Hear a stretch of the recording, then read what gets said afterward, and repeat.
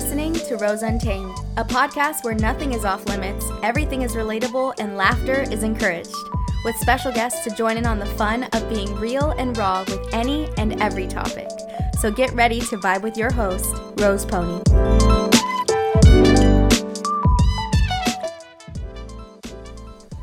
What's going on, everybody? It's your girl, Rose Pony. Thank you so much for tuning into today's episode. I apologize in advance because my voice is hoarse AF. If you have not read the title, we are definitely dealing with Omegatron. And so, of course, I have my host, my wonderful husband, who's been in quarantine with me. And we're about to dish all the weird that's been going on with this Roner. Yeah. Roner is interesting. It's a interesting type of experience, but I think it's definitely easier when you're doing it with somebody. Yeah, it's a lot less scary. I think day 2, I thought I was going to die. Yeah, day 1, day 2 has been extreme. It felt like I got hit by a truck. The truck, seeing I was still alive, reversed and hit me again. So... Yeah, guys, it was weird. I got nauseous so much that I threw up, and I just kept throwing up. I even peed my pants as a 34-year-old woman, and my husband had to tend to me with that. Yeah, that was pretty disgusting. I never want to do that again. Okay. But you know what? I will say that, first and foremost, this is like a touchy subject for a lot of people because people have lost family members. I know we have lost family members to this virus. And so in no way or shape or form are we trying to, minimize anybody's feelings concerning this subject. But I do feel like, in our experience, what's been most important is having a good attitude, playful attitude. And that's kind of like what I wanted to keep in this house because, like, we all got it. Right. So joking around is really important, when you're sick. It's kind of how we cope with a lot of things. I think I adopted that from you because you do like to keep things light because I am one who runs to anxiety. I mean, I had a full-blown anxiety attack yesterday, which was day 2, because I truly thought I was going to die, you guys. I was just throwing up like everything in my stomach, and I was dealing with severe chills. Like my body would not stop shaking, and I did not know what to do, and I was freaking out. And so I think the symptoms and then having crazy anxiety on top of it just like shot me into a bad place. Right. For me, I just felt like, this is, if it was going to happen, I was going to face it head on, and I never wanted to be scared of it. I know that, the media paints a picture of it. The pharmaceuticals companies paint a picture of it. And, a lot of people are scared of it. And so when I got it, I was pretty upset. I was like, you know what? It is what it is. I got over it, and I was just like, you know what? Let's get it. And so I kind of had that gung-ho attitude since day 1. Feeling the same symptoms as you, for sure, but not the throwing up part. That must have been tough for you. Yeah, it was really bad. Joe is a superhero because I don't know how he had the strength. I think it was supernatural because he was dealing with the same exact symptoms as me, minus the nausea. So severe body ache, severe chills, fever, headache, sore throat. And here he is taking care of his little old wife while she's yakking and half naked in the bathroom because I thought I was going to the bathroom, but no. And then I'm peeing my pants in another room because I thought I didn't have to throw up anymore. So I really appreciate you for being husband of the year already, and it's only been a couple of days. Yeah, I think when you focus your attention on somebody else, it's easier for you to fight.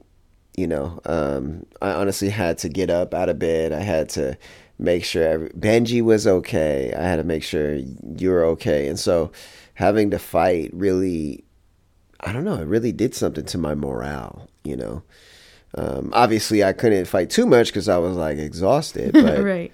Yeah, it was interesting for sure. The guy had ammo in his arsenal already. Like he built a quarantined door that I'm currently staring at that's built from a Saran mesh. wrap. Yeah, it's a saran wrap. It's like a mesh lining with saran wrap taped on the other side so that we stayed quarantined and Benji stayed on the outside looking in.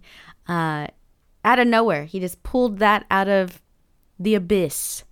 And then you also had some other random concoctions. Name some things that we've done. Yeah. So, I mean, I kind of was mentally prepared if I ever got it. And so I had like a list of things already. I have like this nasochrome spray that's for your nasal area. Super important so that you will never lose your taste or smell, because I think the extreme headaches do something to your taste and smell. But if you're able to keep that nasal area clear with iodine products, then you're pretty good. You're in good shape. Yeah, I have vitamin D 5,000. I think it's just plain vegan vitamin D3 5,000, right? So that was important. One of those a day, and then I just drink this concoction of turmeric, honey, ginger, and lemon with warm water twice a day, and it actually has been really good. Yeah, and he also had us taping raw onions to the bottom of our feet, and he tapes them on his chest like Iron Man. Yeah, I don't know if that worked, but I mean, I just wanted to try it. It makes sense because how people put vapor rub on the bottom of their feet to detox your body. Yep. And if people open up onions and just leave them in their house, they detox the air. And so I think, you're on the right thing there. I mean, we even drank onion tea, which was quite disgusting for me. It actually tastes like nothing to me. It tastes like soup. Like if you just throw in onions into a pot and then basically boil it with water, you get this onion tea. And you can't drink too much because it'll give you the runs. Mm-hmm. But it's good. It's good if you have mucus or anything like that. And so being able to sleep on our sides was important. Yes. It's important for the lungs to stay open. So either the sides or the stomach was important. Tylenol twice a day. And between Tylenol, Motrin. So switching off, was important. And that was the plan. And so it looks like I was able to implement it. Yeah. I mean, we have I'm going to take a picture and have it as the background picture of this podcast, this special broadcast of how we're getting over it and sharing our thoughts or our experience. Not too many people share their experiences. And so I think it's important to let people know, like, hey, this is what we dealt with. Yeah. And we haven't gotten any jabs too. So I think our experience is a raw dog experience. Raw doggy. We have, faced the full brunt of it. I definitely feel like it's been the full experience that we have faced, but I also feel like it also faced its full experience of me. Yeah, totally. I think it almost won, yesterday, but now we're on day 3, and I think I'm feeling a little bit better. But today, still dealing with minor headache, body aches, and low-grade fevers. Our son also caught some low-grade fevers today as well, which kind of sucks. But also, it's great because the last 2 days he's kind of been on his own. Mm-hmm. He's been a young child out in the wild. Yeah, just a young lad.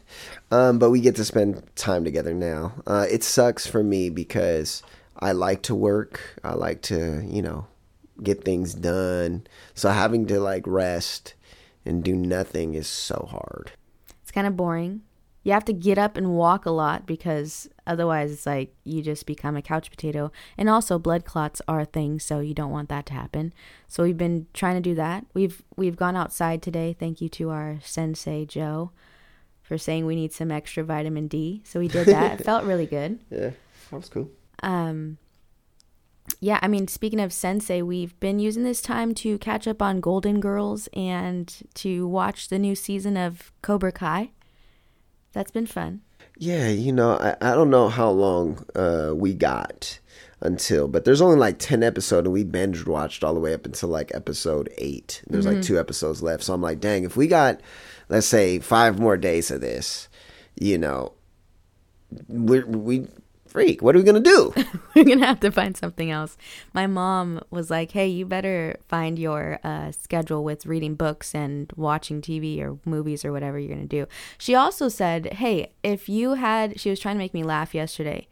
Well, I was having a anxiety attack because I usually call my mom, and she was trying to calm me down, and she was like, hey, if you could take this away, would you do something like crazy, like stick a pickle up your rear? And I was like, Mother, are you kidding me? That's the dumbest thing you could have ever said to me. And definitely I would not opt for that option. No way in hell. That's freaking gross.